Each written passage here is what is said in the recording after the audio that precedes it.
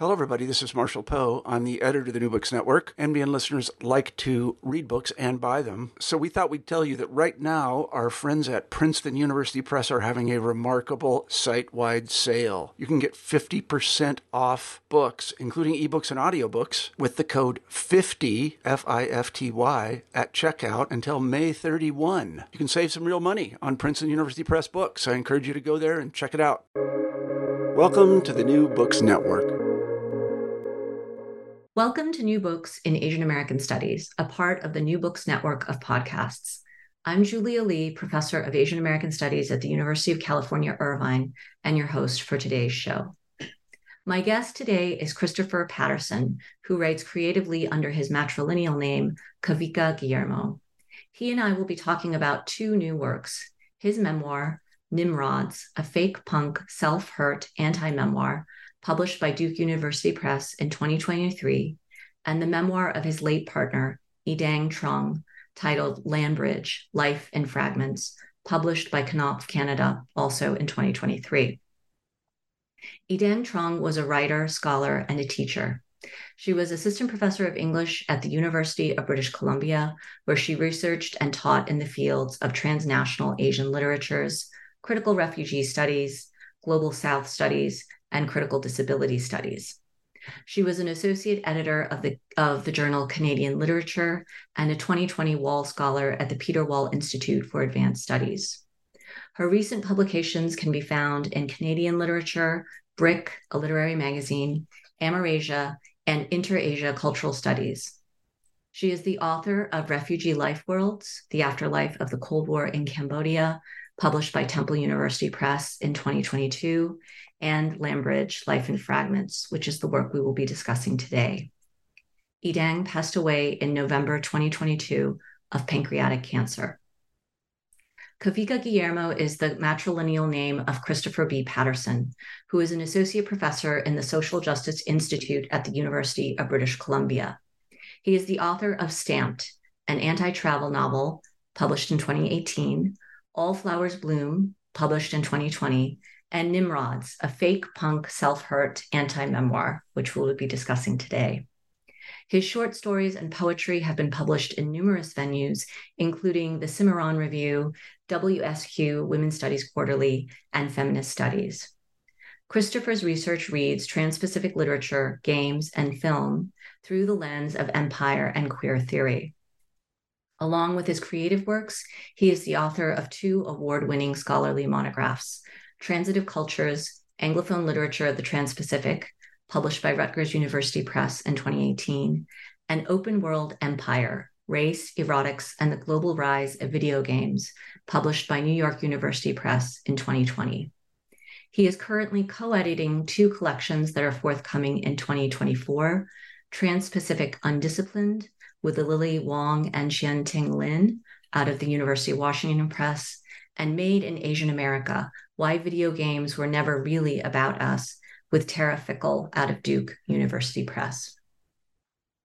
In Landbridge, Idang Trung meditates on her family's refugee history and the genocide that has marked the lives of millions of Cambodians like herself. She writes scathingly about how she and her family became the faces of Cambodian refugees in Canada, officially welcomed by then Prime Minister Pierre Elliott Trudeau, her 11-month-old face plastered on newspapers as a sign of Canadian benevolence. She also writes of her return trips to Phnom Penh with her mother and then with her partner Chris, and these exploits are filled with anguish and guilt, but also love and friendship. Interspersed with memories of her childhood growing up in Canada, going out in the middle of the night to collect worms for money, enduring the racist attack of neighbors and schoolmates, staying up with her brothers to watch their beloved Montreal Canadiens. She talks about how her research into and deep knowledge about Cambodia and the Cambodian diaspora is dismissed in academia. As much as it is a reflection on the past, Landbridge is also a missive to the future, a letter from a dying mother to her beloved child. Idang's voice is powerful and raw, her words filled with joy, regret, anger, and love, sometimes within the space of a few sentences. I started reading this book and found that I could not put it down until I had finished it. Nimrods recounts a very different kind of Asian diasporic experience. Guillermo explores the pain of a childhood and adulthood marked by rigidly Christian dictates espoused by a father who is abusive and alcoholic. The alienation that he feels as a brown-skinned, biracial, and bisexual person within his own family is echoed by the racism that he experiences living in the United States. His attempts to flee that past lead to a life of travel outside the US. Guillermo challenges the reader with a reading surface in which text and white space are in uneven relation to each other. Words or letters fade in or out. The order in which you're supposed to read is unclear. Images are interspersed with text. But the difficulty of the text and the difficult emotions that it depicts seem to me ultimately to be a rumination on the nature of community and its relationship to forgiveness. I had the pleasure of reading these two books, one right after the other, and all I could think afterwards was, I cannot wait to teach them and share them with students. Chris, thank you for joining me on New Books in Asian American Studies today. Thank you, Julie. It's really a pleasure to be here, and thank you for that very warm and thorough intro. So both you and Yidang are accomplished scholars of Asian, North American, and Asian American diasporic studies, or Asian diasporic studies, I should say. And you've both written extensively on those and related topics. But today we're talking about your respective memoirs, Landbridge and Nimrods. So I'd like to start by asking kind of a basic question, maybe, although I think it isn't that basic. Why memoir?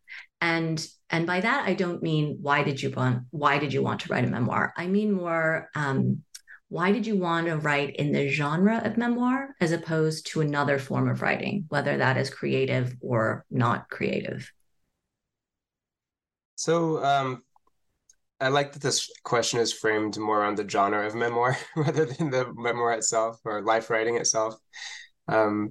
Because both Yidang and I were really wrestling with both of these questions throughout our writing and academic careers. On the question of self-representation, which is sometimes the same, but sometimes very different from the question of memoir, which has become such a large, I think by statistics, it might be the dominant type of literary form now in terms of sales. And I felt kind of like from an early age that I shouldn't write my story, and because I was in a community that was mostly white and evangelical, very like patriotic and anti-queer, and then later in life becoming more involved with like Filipinx communities who had a very particular idea of what a Filipino American was, being like Catholic, Tagalog speaking, straight and masculine, and not mixed, I guess. So writing my story for those around me would have been either a kind of risk to myself or like totally fake because I would have had to like claim things that weren't true about myself or so that was difficult. And besides, I had gone into like for Yidang too, I think we both went into books and writing as a way originally to escape a lot of the things in our lives, which she writes about quite a lot in Landbridge. Retreating under tables to like kind of sink away with a book. And it was only kind of later that we both started to find stories that more resembled ourselves. But we still kind of held on to that desire for escape in our own work. If we look at Yidang's work from the beginning of her academic career, she was always very interested in memoir and refugee representation and in life storytelling. As both kind of ways of bearing witness to atrocity, but also as forms of like performed patriotism for the host country, who needed these kind of national symbols of goodness and gratitude to erase the fact that many of the bombs and atrocities were due to their own misdeeds and due to their own their own bombs. And so in one of her last essays, actually published just before she passed, she analyzes Viet Nguyen's novel, The Sympathizer, and tries to show the way that it's not an autobiography, but it's framed as an ethnic memoir, as an autobiography. But we learn toward the end that it's actually a confession that's made to a communist interrogator. Actually, I think we learned that from the beginning, right? but it doesn't really come into play that much until toward the end. So it's a confession being made under duress and torture and threat to the person's life. But we read it as an ethnic memoir that, like, stylistically, it almost matches. And so I think part of the point for Idang, when she was thinking about this when writing Landbridge, was to understand how life story is often told under duress, and has a lot to do with life and safety, and especially for refugees. So she often turned to fiction and poetry as a literary scholar, as a means of getting deeper to the truths about the afterlife of war. Still using kind of life story, but not trusting it in the same extent to tell those deeper truths. So then the question of why did we both end up writing these memoir-like books then?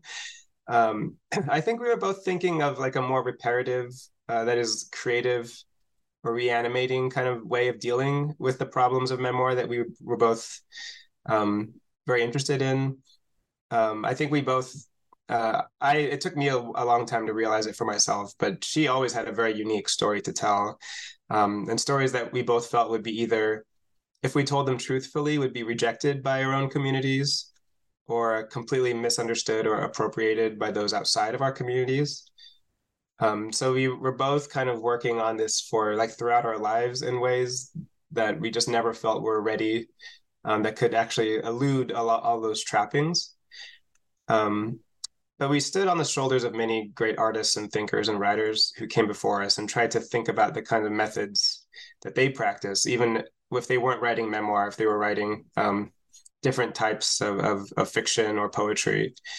And so when we were especially trying to find ways of thinking about memoir outside of the kind of fidelity to North American empire, that memoirs today often act as propaganda for. And I mean, I think the stakes were really high, especially for Idang, in that the year that she passed, just last year, one of the last books that we kind of read together was a memoir that had just come out by a Cambodian American, that basically depicts Cambodia as this completely bigoted, anti-queer, patriarchal place. And then goes on to actually, it's only like 2 or 3 sentences, but it justifies the amount of US bombs dropped on Cambodia as this legitimate thing. And to have that memoir come out in 2022, after the like declassification of Nixon and Kissinger's like utter disregard for Cambodian life, after so much documented evidence of the relation between US bombs and the strengthening of the Khmer Rouge, and after decades of children being like killed and maimed by explosive ordinances, we still have this. And I feel like it could only be in memoir that you would still see this kind of thing, see it as a kind of legitimate, thing, because it's somebody's personal story, right? And who's going to argue against it? But it is a misinformation. It is a kind of, imperial propaganda that's peddled as personal story. And not to like say that the writer is thinking of all those things. I'm sure that's all like a side thing, but even just like those 3 or 4 sentences that legitimate bombing do a lot of work, right? Because it's told from this personal account.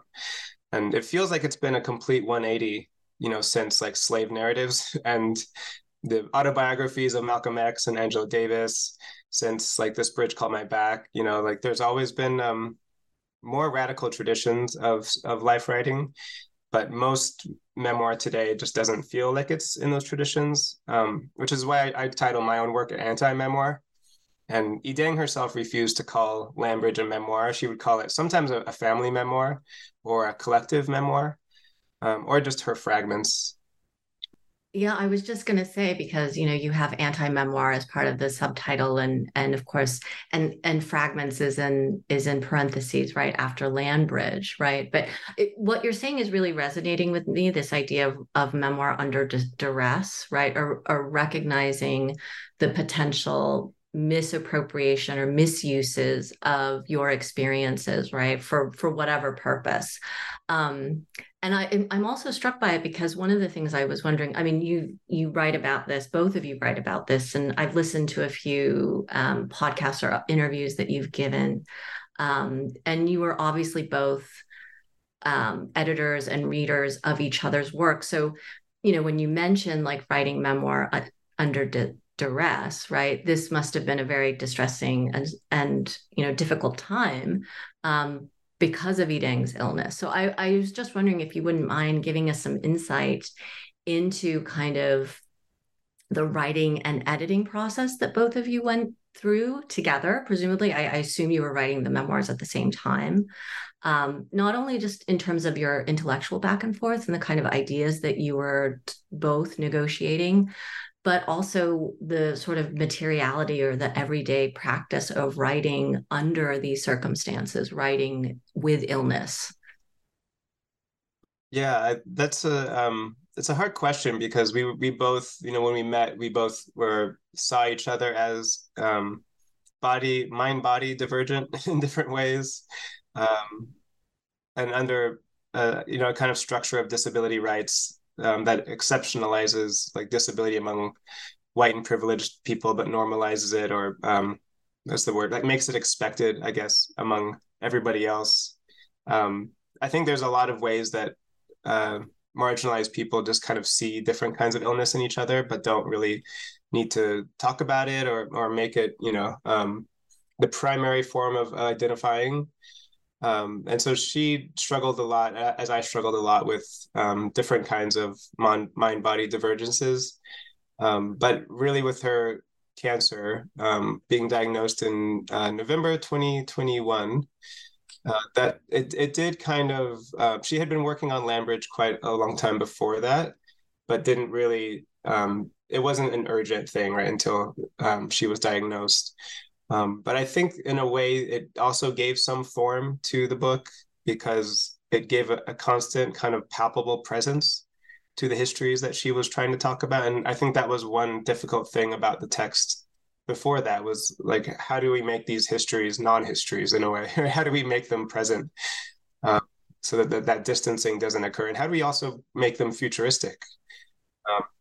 And so both of those, I think the cancer, as horrible as it was, gave not really an endpoint, but a kind of presence to all that history. That to live in the afterlife of war is not the same as living after death or after tragedy.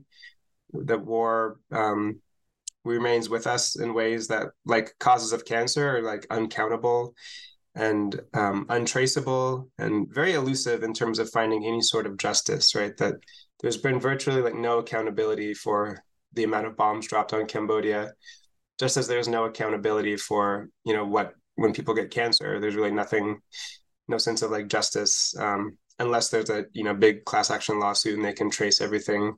But even like when we were talking to the doctors, they would tell us stories like how common it was for them to see people from certain, mostly indigenous regions of Canada, coming to the cancer centers.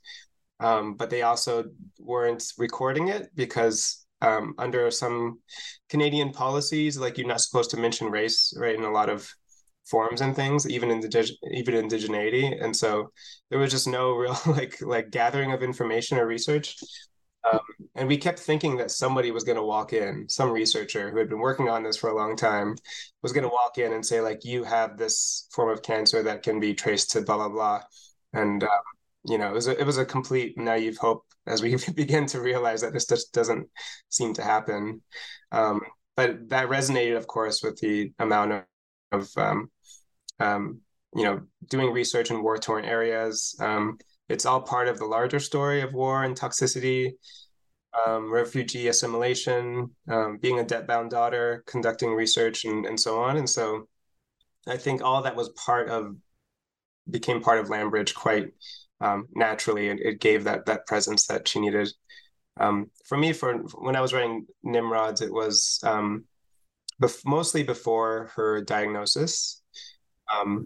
And I was doing more copy editing for it as after that. But when she was diagnosed, I committed myself like as fully as I could to editing and just kind of providing feedback for her work.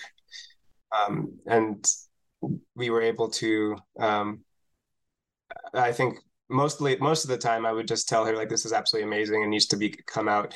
That was mostly my role in that.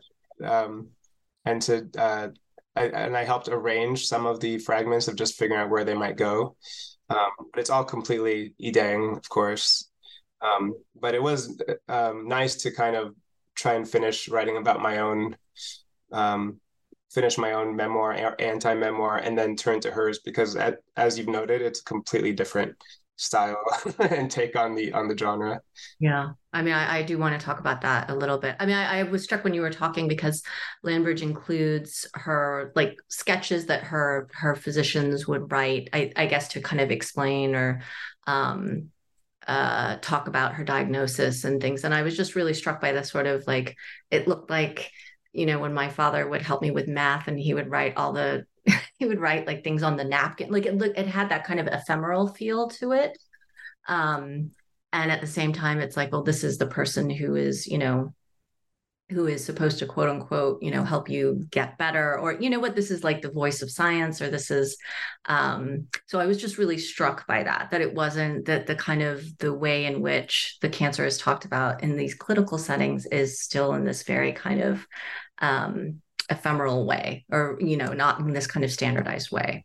So I really found that powerful. Yeah, she had one of her hobbies was scrapbooking and collaging, and it soon, like I think in the last 3 or 4 years, became like her most her only hobby, one of her only hobbies that she would just do all the time. And so she had, and before that, she was journaling a lot. She left a lot of journals from the time she was like 11 or 12, and poetry too. She would write poetry. So I think she had this desire to document things as they were happening. And in the scrapbooking, like she would often give them as gifts. She would make like a page or a whole. She gave me a book of scrapbooks a couple times of just our time together, and so kind of seeing the way that those photographs and images would correspond, and when they're juxtaposed with certain words, is always a gift that she had, that she relied on when she wanted to show others love. And so I think a lot of that juxtaposition goes into Landbridge, and also the quietness and the meditation that images kind of allow, which was something she was always searching for. Sometimes she didn't want words all the time. She wanted silence and peace. And some of her poetry from even when she was very young was often about how this need and desire for peace and wordlessness. And so even when the images are kind of cartoony, I think that they lend this, this realness to what's happening. Yeah. Yeah. That's interesting because, of course, you also have images in photographs, I think mostly of yourself or your family, right? These kinds of black and white photographs that have been defaced or that you've covered your own face in. And so it is really striking, not only the kind of textual differences between your two works, but also the use of image. And because she does also include family photographs, and of course the famous photo of her as a baby, right, presented. And so could you just say a little bit more about that? Because that was a really striking thing I thought in both works, was the kind of very careful, well, I don't know if careful is the right word, but the use of kind of images and photographs like that. Yeah. Whereas Idang really loved scrapbooking. I kind of first started doing a lot of storytelling with comics when I was a kid. With my twin brother, we would make comics together, and I loved like zines. Growing up in the '90s, there was just tons of like these these printed zines everywhere, especially in Portland where I was growing up, and so you just see them constantly. And I still see them whenever I go back to Portland. Like someone's just has a printer and a stapler, and that's how they're producing all this work. And so, and I love lyric sheets. That's something that we don't see anymore when you stop buying CDs and such. But I used to like just love keeping lyric sheets and writing on lyric sheets. And Idang would give me scrapbooks as gifts every now and then. I would give her lyric sheets that I would print out and write in, and just like say, this is how this lyric reminds me of you, or this time we spent together. And so I think we're both kind of showing our love to the audience in the ways that we've been able to show our love to each other and to others. And so I do like how in lyric sheets and in zines, you would get a lot of images, and just juxtaposed with the lyrics or the poetry or the political statement or whatever's happening in those spaces. And a lot of times they are like family pictures or pictures of the artist themselves with X's on their eyes or something like that. Um, and they're very different ways of thinking about images. Like Idang and I would had this joke that like she didn't want any pictures of her in Landbridge of like her, I guess her like adulthood. And whereas Nimrods is just full of pictures of myself. Right. It's a lot of pictures of you. That's yeah, but I think they're kind of equipped for similar reasons. And whereas I think my drive is partly to just say like, I come from this very weird background, this very like unique background of coming from a very mixed family that includes like indigenous Black people, Japanese, Chinese, Korean, and later like Cambodian. That I just come from this very mixed family, and that trying to make that real and trying to like make my face real in a sense was always important for me. Um, and growing up in a very religious background, like I wanted to just lend this kind of like this exists, there are, this does happen, because there was so much doubt whenever I present my own background and the mixtures that are involved in it. At the same time with Idang, it was almost the opposite, right? The people had a very specific idea of who she was based on the Canadian state exceptionalism and so on. And so trying to kind of take herself as a figure out of that narrative, or at least out of the iconography, was really important. okay. That is really interesting and insightful, I think. I wanted to ask you about the beginning of your books, of your respective books. So they open with a preface and an invocation, right? And to me, both of them are, and you may disagree with this. Feel free to tell me why I'm wrong. But to me, they're both essentially like they're openings that are about the difficulty of articulation, like the impossibility of speaking to a certain extent.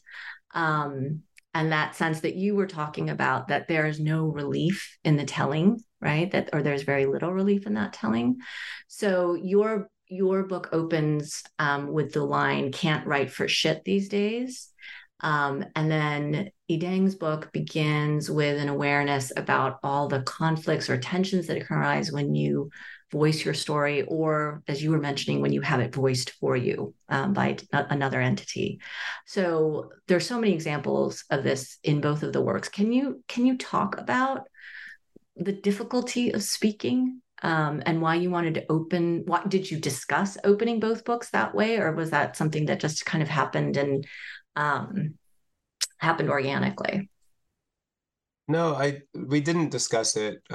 We discussed a lot of our critiques of memoir and things like that constantly together. But I think when we went off into our own worlds of creation, we wanted to keep them distinct, because we were both so creative, right? And it would be like, well, if I was writing this is what I would do. And we just didn't want, we enjoyed our private realm of writing. But yeah, we both did happen to kind of begin with this enunciation or this invocation of something beyond us, I guess. Um, and also offering a kind of like hopefulness in writing. There's this great quote by Rabbi Alameddin that I've only heard him say in interviews when people ask him why he writes, because he's quite a hopeless guy, I think, in a lot of ways. But he just said, I have to do something. I can't do nothing in light of everything that's happening in the world. And I think both of our invocations are a bit like that, we're not putting a whole lot of faith or hope in things, but what else can we do? And given our talents and networks and everything, this is the most that we can do. But it is also like an invocation of the community. I think both of our in our conversations about memoir, we both, like I said, really value the private realm of thinking and being, but we also really didn't like the individualism, espoused by memoirs. And a lot of memoirs, especially even from Asian Americans, sometimes throw their parents under the bus very early. In a way, I guess I do too, but it's different in the way I do it. It Nimrod. is different. I want to talk about that, but please continue. Yeah. Yeah. But they throw their parents under the bus in terms of like that they don't, understand their anxieties, what it's like to grow up in the US and so on. But we wanted to have something that was much more like in conversation and produced through our families and our communities, um, as well as retaining a lot of that individual, like private, realm of thinking and being. And so for me, I begin it with thinking about how Nimrods, as a kind of thing greater than it is, or the greater than me, I should say, began, with patriarchy, began with empire, um, and then with my father as well, and with other things in my life, with the birth of my son. But it will also go on past the book. And she begins Lambridge thinking about how, it's in her words and she takes responsibility for everything in the book, but it's also written with her family and her community and the stories that were entrusted to her, by them. And so it's not really, we both try to kind of de-center ourselves, or to say like we are centering ourselves for this particular reason, not because we are the important thing here. It's the community and the history that are the important things that we want to call attention to through like the uniqueness of our stories. Yeah, absolutely. I think that's really well put. I mean, can we talk about your father a little bit? So, you mentioned throwing him under the bus. I wouldn't agree with that assessment. I mean, your father, you start out describing him, this is a quote, as a big, bald white man who wears plaid shirts, light blue jeans, and trucker hats. And yes, we were all afraid of him. And, he's the much loved son of a preacher. He has this kind of nickname, Baby Blue. He voted for Trump. He espouses all these conspiracy theories, but there's an incredible amount of, know if grace is the right word. I don't know if you want to claim that word given its connotations. Yeah, no, grace is good. Uh, Grace, tenderness. yeah, some Yeah. like futurity in your relationship with him, which to me signals hope, right? That not only you're estranged with him and it sounds like many members of your immediate family are estranged from him completely, but that relationship and the kind of father-son relation or the father-child relation which you open the book with, also your own child, right?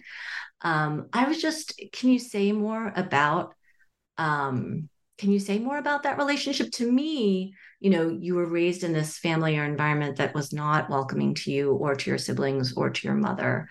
But the tension between you and your father is not as simple as like a racial one. At least it felt to me like it felt much more complicated by various other factors that can't just be reduced to this idea of race. And so could you say a little bit more about that? Yeah, no, I'd love to. Yeah, I was kind of just joking when I said I throw him under the bus. I try really hard to reverse throwing at different points of the book. But I think there's something kind of unique to me about the kind of patriarchal relationships, because there is almost a kind of jocular, like um, uh, punching bag-ish kind of way that people can react to each other, like father sons can react to each other. Feel free to do so. Um, and my father was always kind of own that a bit. Like he would say, like, family is only there to push you out, and I'm only here to challenge you. You have to like overcome me, not in a mean way. It sounds like a horrible thing to say, but he would say that kind of seriously, like, I'm here to challenge you. And so for me, it's partly like, well, a bit of, you know, um, tit for tat kind of thing. But I also name him Baby Blue as the nickname because it comes from a Pink Floyd lyric. We often listen to Pink Floyd together, and so a lot of different kinds of music we listen to together. Um, so the whole like Nimrods really did kind of sprout as a idea when I realized I was going to be a father, and I never wanted to be a father. Um, Partially because of my own relationship with my father and thinking like there was no model of fatherhood that I could really see myself melding into. I could only really see myself just repeating his mistakes. Um, and I was very estranged from him for almost a decade. I would say like I would see him like maybe once every 2 or 3 years, usually not in North America, but because he was living in South Korea and then in the UAE, and so I was kind of like blissfully like just able to abstract him as this kind of not quite villainous, but disturbing person who I think the longer I kind of stayed away from him, the more he became like this abstract figure of like whiteness, patriarchy, religion, science denying, Trumpism, eventually that kind of thing. Um, and so the more I once I realized I was going to become a father, I just started to think more about what it was like growing up with him, and the kind of complexity of having that kind of fear of somebody who could be who could get drunk or something, but also someone who showed so much love and hope, and that even as twisted as it was, like so much of he really believes in heaven and hell and things like that, and the main impetus for a parent who believes that is to make sure their kids don't get tortured for eternity. As weird as that sounds to me now, I'm not believing in that. Um, and so I knew somewhere deep in my heart that he wasn't those kind of abstract, terrible things. He was very loving and caring and intelligent and wise in his own ways, and very, very flawed, of course. But also in respect to being raised in a white, evangelical preacher's family, whose father was my grandfather was a preacher, but also the dean of a very religious, science denying Christian college. That like my dad didn't really stand a chance to like ever become the kind of father that I wish I would have, like being an adult now, right? And being an academic and all of these things. Like there's no way he could have given me those things. Um, and given his upbringing, like I kind of think like of course he had all those flaws. Of course he was an alcoholic. Of course he expressed bigotry at times. Like those were all things that how could he not have been those things? Of course he also I was raised with like half the expectations maybe that he had, and I'm often surprised that I got out like alive, So just the fact that he is like as warm and as loving now as he's ever been. Um, he lives in Portland now. To me is just shows that people can change and can come out of some of the things that they've been brought up in. Which isn't to say that like any of us are perfect, or once we're out of something, right? That it's complex. So to answer the question, I guess it's not really limited to race because that's just one of many components that were between us. Um, and for me to see it all within like any kind of ism or idea would be to go back into that space of retreat that I was in for a long time. I was kind of containing him. But his whiteness is really important. Like there are a lot of people in my family who have struggled with a lot worse things, a lot worse addictions. I have a cousin who just 2 years ago committed suicide, for example.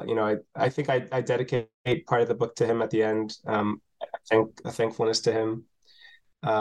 There's just a lot of other things in my family, the non-white side of my family, I should say, that I don't write about because there's like family business kind of stuff.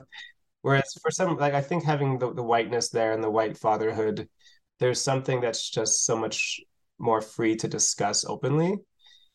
That having somebody who does kind of resemble those abstract forms is helpful in a way to like share this knowledge and experience, um, in a way that isn't quite as doesn't have the same kind of tensions alongside it as it would were I to share other family members' experience or even my own experience in some ways. So I do want to like I try to make a point whenever I talk about Nimrods that like yes, my father went through a lot. He was alcoholic. He had suicidal ideation and so on. Um, but it's not an exception, like that in a lot of families of color, that's a very expected thing to have. But with him, it was I think because it was exceptional in just what he expected out of his life, it had different kinds of consequences that made it a bit easier to write about. Mm-hmm.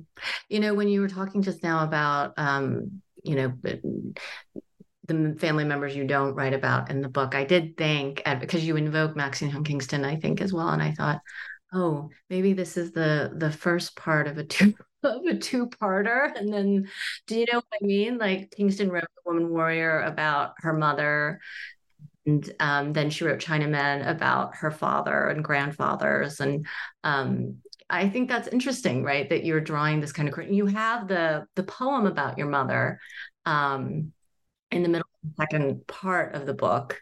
But that's kind of, you know, that's like a curtain, and it takes a very different shape, right? It's a poem, as opposed to kind of the biblical text, right? That sort of structures that section. So as you were talking, I just thought of that, like, oh, that would be interesting to think, what kind of memoir would it be if it were about a mother and a son as opposed to father and son?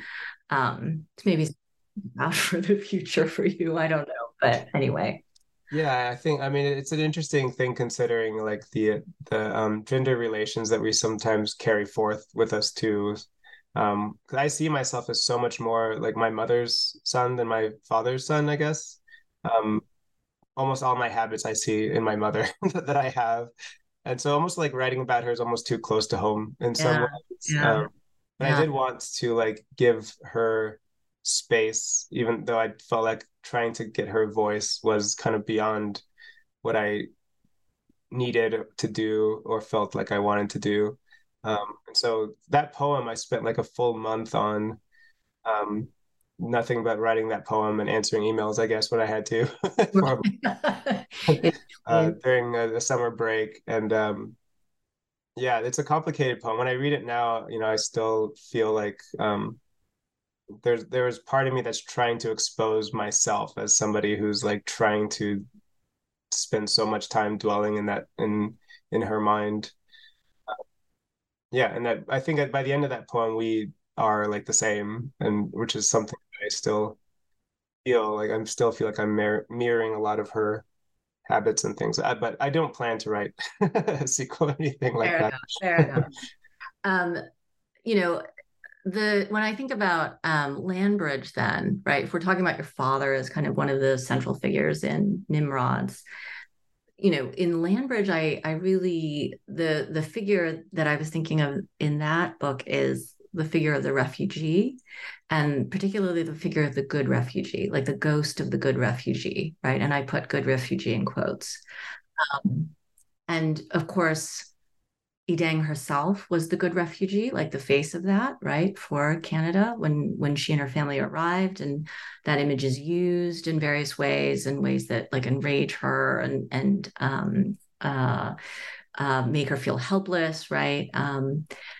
And but that sense of outrage is also balanced against this other thread in the memoir, which maybe isn't as pronounced, but which I felt, which is she does feel to a certain extent grateful, right? She does say at various points, "Oh, I'm grateful for the opportunities I've had in my life. Of course, it's better to be living in Canada, you know, and being an academic and having these opportunities than you know dying in Cambodia, right?" I think she mentions. So can you just talk a little bit about that tension in the work? And we've heard so much about the image of the good refugee. It's part of the model minority narrative, right? It's particularly gendered. You brought that up a little bit earlier, but I'm wondering if you could say a little bit more about that. Yeah, the I mean, Idang in many ways her life just resembled so many extremes that when I first met her in 2014, like I didn't know what to believe because so much of it sounded almost like a literary figure. She was named after the refugee camp she was born in, um, and that yeah, that she was pictured with the prime minister. You know, so just hearing it all like laid out within that first week that we met, it was like, who, like, what? Right. Who lives a life like this, right? It does read like kind of like a novel, I thought. Yeah, and then who goes on to get a PhD in English and live in Hong Kong where we met and participate in like the Occupy movement and things. It's just like there's just so much extremism there, and you know, she lived a very enriching and complex life of these extremes, as did her family. But she was also, you know, she couldn't have gotten to be as successful as she was without having help from a lot of people. There was like some landlord at some point who just never asked for rent for like a couple years and just never became a thing. Like there were just small moments like that. And I think living within that realm, she could always understand in some way what people were getting when they wanted to give her something. That there was a kind of exchange relationship of like gratitude for, you know, a kind of emotional exchange relationship for feeling released from guilt or something of the sort. And she also had two brothers who went through like very opposing experiences that she went through, where she was always invited to things and, you know, wouldn't have to pay rent just for no reason. But her brothers went through like the opposite kind of, they were always seen as like gangsters. You know, they were always suspect. They were beaten quite a lot and just under constant threat of police. And so seeing how like she was treated vis-a-vis like her family, her brothers and her parents, um, she was able to see herself as somebody who was needed for particular reasons, like to bring patriotism, you know, to a nation that was partially responsible for so much death and genocide. And so she began I would say that she had always questioned like, why is this person being this nice to me? You know, what do they lose if I don't act grateful? And being so well read, of course, in like refugee narrative and critical refugee studies, you know, she became very critical of how her icon circulated, especially during moments where like you know, there were other marginalized populations who were being framed as less deserving, or when there was warfare or violence that was being done effectively, like similar to, you know, what's happening now with the war in Gaza, which many refugee groups are standing up and refusing to play this role of grateful refugee, trying to instead show how, I think Lambridge does this as well, more in conversation with Syria and Afghanistan, to show how her history of maiming and bombing and bombs and death are like intimately and undeniably linked with the same apparatus, I guess, the same, she would not use that word, the same mechanic Leviathan structure of like racial capitalism and empire. And I think there's so much that Lambridge offers us in like, in the kind of way that it continues to see through this like Cold War frame of like, you know, it's always within the interest of the empire that the wars are displaced onto other people and to keep those wars there and to make money off those wars, right? And it's still, even today, it's still like an, you know, it's a Southwest Asian, North African space, but it mirrors so much of what was happening in the 70s and early 80s. And you know, good refugees and especially good refugee memoirs can be crucial examples of this like imperial exceptionalism, to say that this war is different from those before it. Whereas I think works like Landbridge and what a lot of other groups are doing right now is to say this is actually part of what we witnessed, and we refuse to play that role in service to this. Yeah, she talks in Landbridge about you know, it's like it is eerie, the image of the Syrian family that's brought to Canada, and it's Justin Trudeau now who's welcoming this family. I can't remember if they're also getting coats and, you know, mittens and cold weather gear, but the way in which, right, that and her own perspective, right, as being the face of that for a previous generation, right, for another war, and here's the benevolent West stepping in to save, you know, these victims, and completely masking, of course, any complicity or any kind of like of the violence that has been perpetrated on their behalf. It was just a very, very powerful moment, I thought. It really struck me, and that kind of the position that she's been placed in, right, exceptionalized and in all those ways, and her critique, I felt like was really, really powerful. Yeah. Yeah. Yeah, I remember she wrote one of the poems. She would write poetry when she was young, and she often wrote about being like the lucky one or the lucky refugee and things. And you know, like it was always, she was often called that, but she would always juxtapose that with like, well, who are the unlucky ones? You know, for every lucky refugee, there's tens of thousands of unlucky ones. And why do we only care about one story as opposed to the others? What if we heard those stories? And so I think that's another reason she tries to write Lambridge as more of a collective family memoir, because it's not only her story, it's the unlucky stories. And of course, her story ends very unlucky as well. But the desire for that one story that's exceptional among the others, right, just kind of erases all the others. Yeah. Yeah. I mean, I thought of Landbridge as well. It's a story about, it's a chronicle of the past and her positioning, but it's also, very much about your son Kai, or written for him, it seems to me. And so it's a letter to the future, right? I mean, presumably these are letters that she's written, just some, I'm sure, of many things that she wanted to leave for him, but for a future self, for an adult Kai to read and try to comprehend. So for me, those fragments were really, those letters were really anchors. Because not only was the language different, of course, because it's, she's writing to her child, but it also felt, sort of looking to the past, but also what the past looks like into the future, what it might look like for Kai in the future. So can you talk a little bit about that? Do you see, I mean, I saw the letters as offering hope. And how did you, I mean, what are your thoughts on the sort of, what the letters do in the narrative?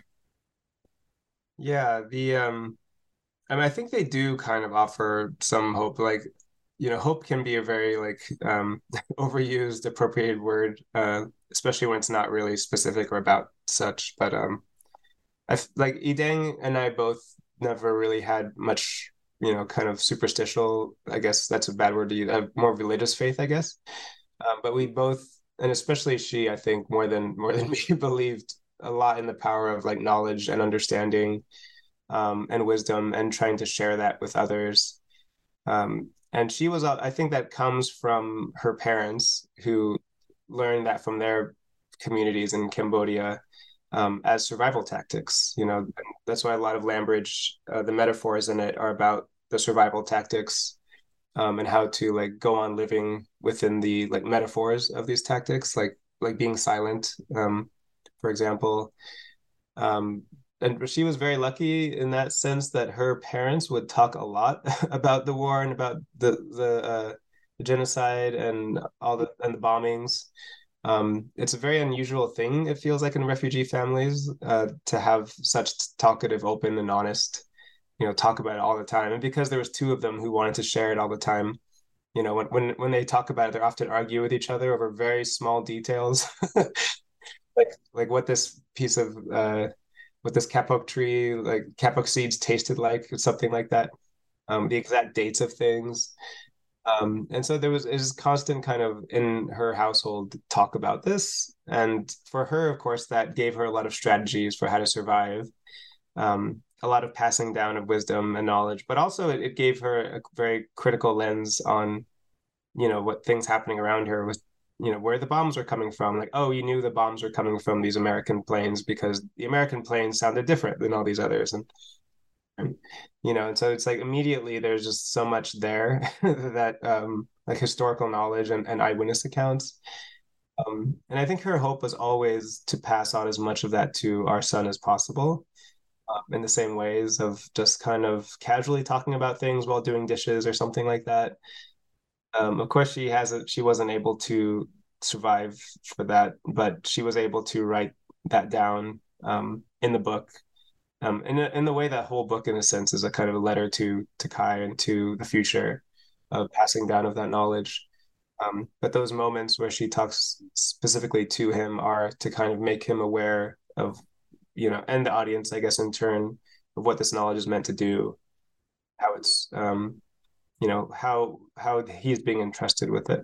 That's really powerful. And it is really powerful that her memories include details about her parents arguing about specifics, because I think that also shows that, there is no one true narrative, right? That you can have different, that there are different kind of alternative pathways through the material, and there isn't just one story that you have to pass on intact, word for word, honoring it. There is a sense of like it's being constructed by the community as well, which I think was really powerful.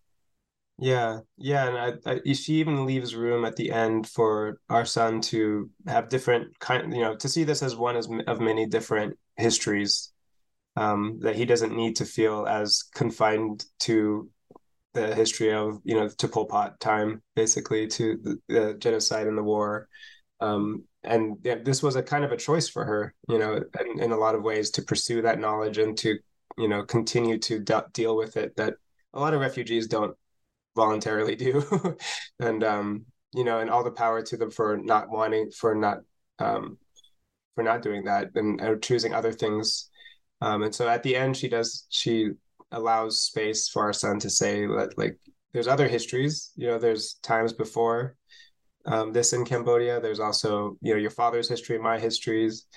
There's a lot of things, and it doesn't just have to be, war and tragedy and afterlife and all this for you. And so I think him being free in the world to live and love was the most important thing, really, to have that knowledge, but be able to enjoy life at the same time, which is how she lived too. She was like the funniest person I met. I met her. We had so much fun and joy together. Even, when she was sick and we were in the hospital, I just went to the hospital actually a couple of days ago to kind of visit some of the nurses and give them some copies of Lambridge, and they all remembered Idang because she was such a joyful, positive. The word term they used was positive, and I was like, okay, because often our jokes were just so dark. I don't think they heard the specifics; they just heard the Right, the laughter. laughter, maybe. But there was so much laughter and joy, and they often thought we were newlyweds. Oh, that's lovely. That's lovely. Yeah. I wanted to just ask you one more thing about your book, and then maybe a final question. Um, you talk about your, sort of evangelical Christian upbringing, and you're not affiliated or associated or believe in any of those things. But I was really struck by some of the ways in which Nimrods really seems like it is aware of, or the structurally aware of, kind of some of the tenets of Christianity, right? I was really struck by the repetition of threes throughout the book, three sections. There's the grandfather, the father, and the son, and then in that really, really powerful second, I think that was probably my favorite part of the book, was that the antistrophe, I think you call it. You have like almost like three sets of text happening. And it was a sign, I thought, a reflection of your relationship with your father, that a conversation is never depicted. It's always like competing texts divided by white space.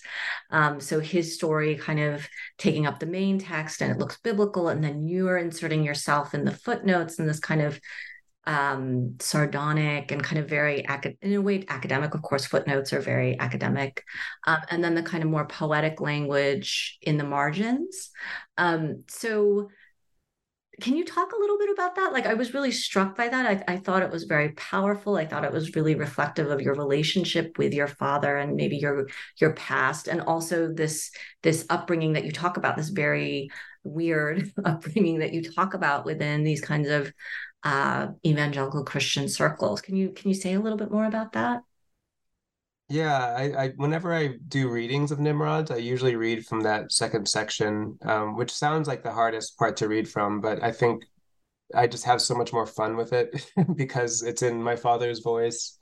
And it's me talking to my father in some ways, like you say, with this footnotes. And then there's haikus in the margins that are like just kind of weird reflective spaces, but sometimes they're also commenting and sometimes they're ridiculing.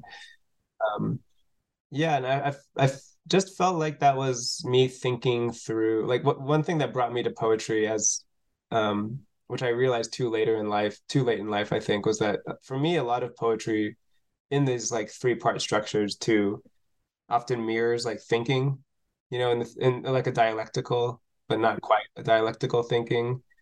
And like strophe and anti-strophe is like there's an anti, right? It's basically anti the thing that came before. And then which isn't to say it's a negation. It's not the same, I guess. That's But right. That's right.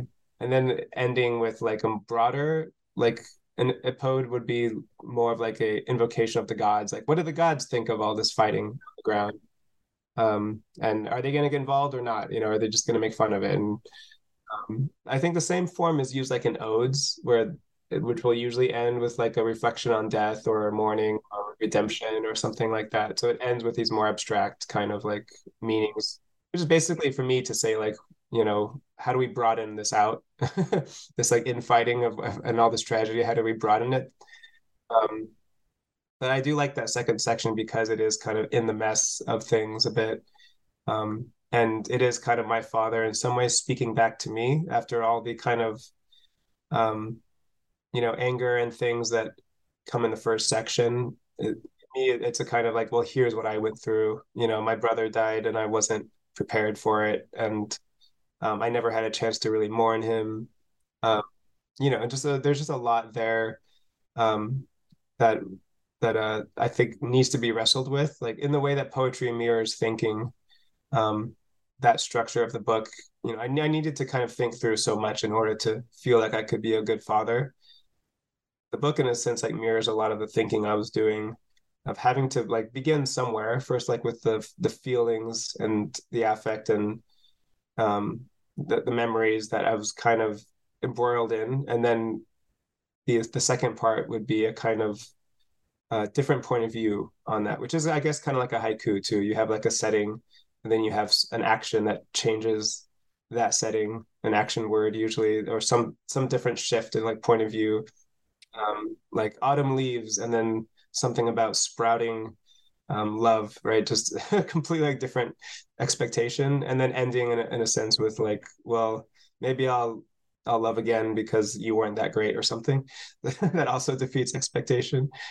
um yeah, so I needed to like to be able to operate that within the form in order to then broaden out at the end and have a kind of broader say and a more present, I guess, say in like what all of this knowledge and infighting was really about.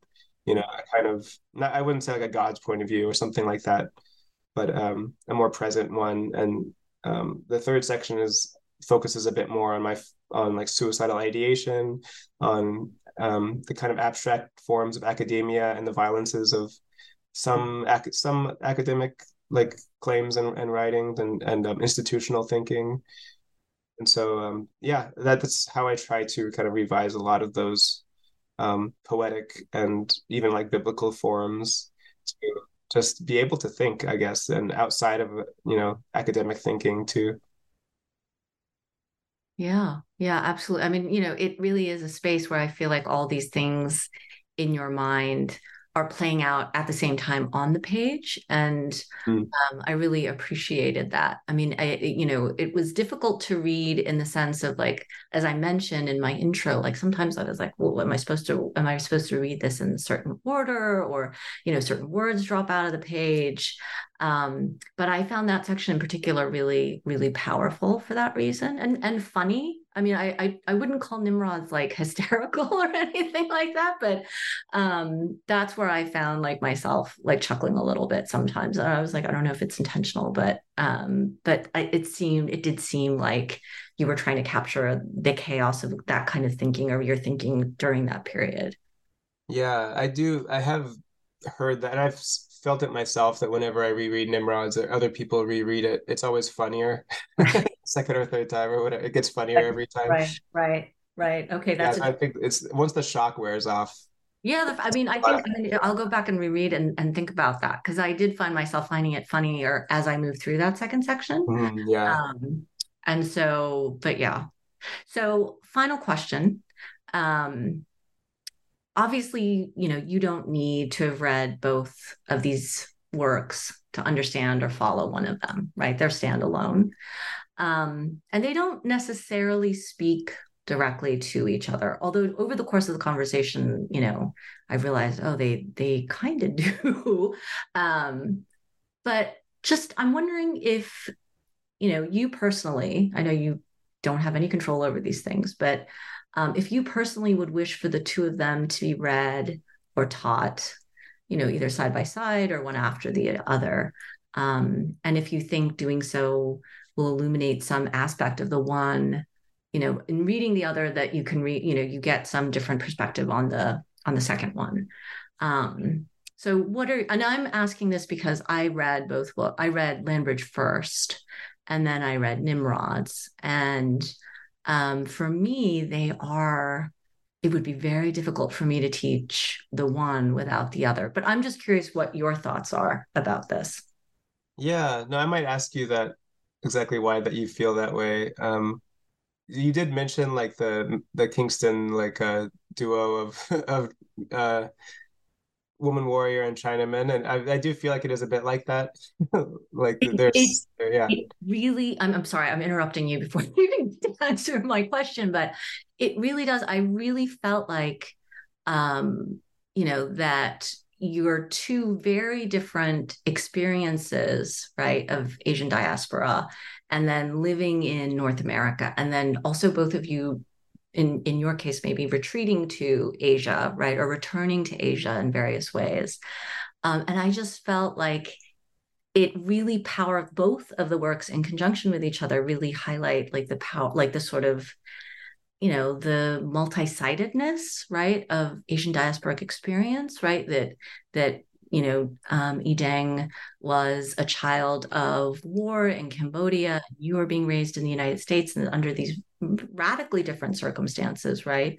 But nevertheless, there is some kind of like, not similarity, but like resonance or something between the two. And it's really a productive resonance, right? An interesting resonance. Um, so anyway, and it's because, of course, I read them one after the other. And I was moved incredibly by both of them and loved reading both of them. And so, of course, was like, I can't imagine teaching the one without the other, or suggesting the one without suggesting the other. But what do you think about Yeah. that? No, like in some ways I feel so close to it that like I can't help but just see like her in her book and me in my book, you know.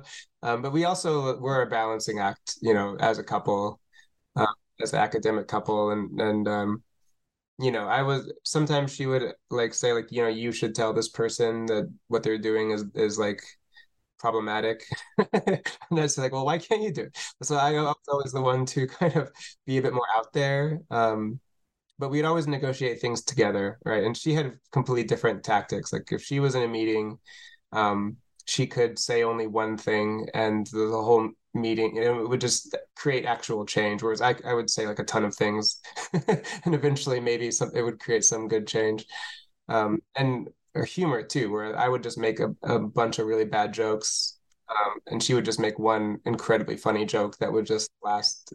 So there was a lot more like just balancing and difference in the way that we approach things, but we always balanced each other. And I feel that when I read both of the works too, that there is a kind of there is like a gentleness and ambiguity in her work. Whereas mine is a bit more like in your face, kind of jocular. But I think they're both kind of covering up for that too. Like her book is very argumentative without ever using the word argument, right? Or without ever really just pushing a claim or a statement. Whereas I feel like mine is on the surface, like very angry and argumentative, but it's actually, once you get a bit deeper, it's very ambiguous. Like I still don't really know.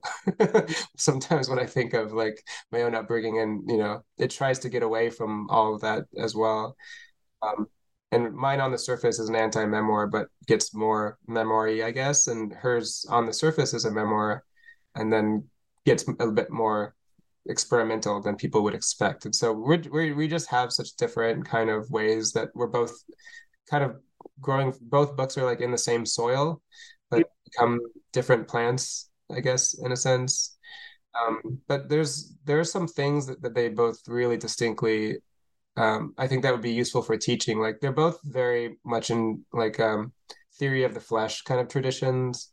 We're both like, I'm thinking a lot of like dictee and more experimental kind of memoirs, and she's thinking of a lot more like ethnic autobiographies that were never really sold as such, like a lot of Asian American literature, Asian Canadian literature. And so we're both very much in our own kind of traditions that we see as giving us the forms that we need for it. And we're both trying very hard throughout to show where the ideas and stories are coming from. In Nimrods, there's like outright gestures to like line is from Solmaz Sharif, this line is from Jesmyn Ward. But then once you get to the end, there's the invoice section, which basically just says like this line that you might have thought was mine was actually Bell Hooks, and all these lyrics and things like that. And so I'm trying, to just be like as real as I can, not only about, history and experience, but also like where the art is coming from and where it's influenced by. And she was also very devoted to doing that. As you were saying, a lot of the stories have like contradictions that she tries to think about. And even with her own stories, she's also thinking through madness and therapy and like how she can sometimes trust her own experiences, and so there's a lot of, and it has to rely on others and her own research, I should say, to do that work for her sometimes. And so we also wanted to be very like outspoken and honest about ourselves as artists and writers. Mm-hmm. Yeah. Okay. Well, I really want to thank you for taking the time to talk about Nimrods and Lambridge. This has been a really wonderful conversation. I've been looking forward to having it for so long, ever since I read the books. And so thank you so much, Chris. Thank you. No, it's a real joy to talk about it. I don't think this might be the first time I've talked about both of these books in the same conversation, like in an interview. So it's been a lot of feelings I've been kind of holding back. So thank you for giving me the opportunity to express it. No, and thank you for writing this wonderful book, and our thanks to Idang as well for sharing these thoughts. Yeah, really powerful, and I'm so grateful. That I've gotten to read them and that I can tell people about them now as well. Well, thank you. That's great. Thank you. Thank you, everyone. Thanks for listening.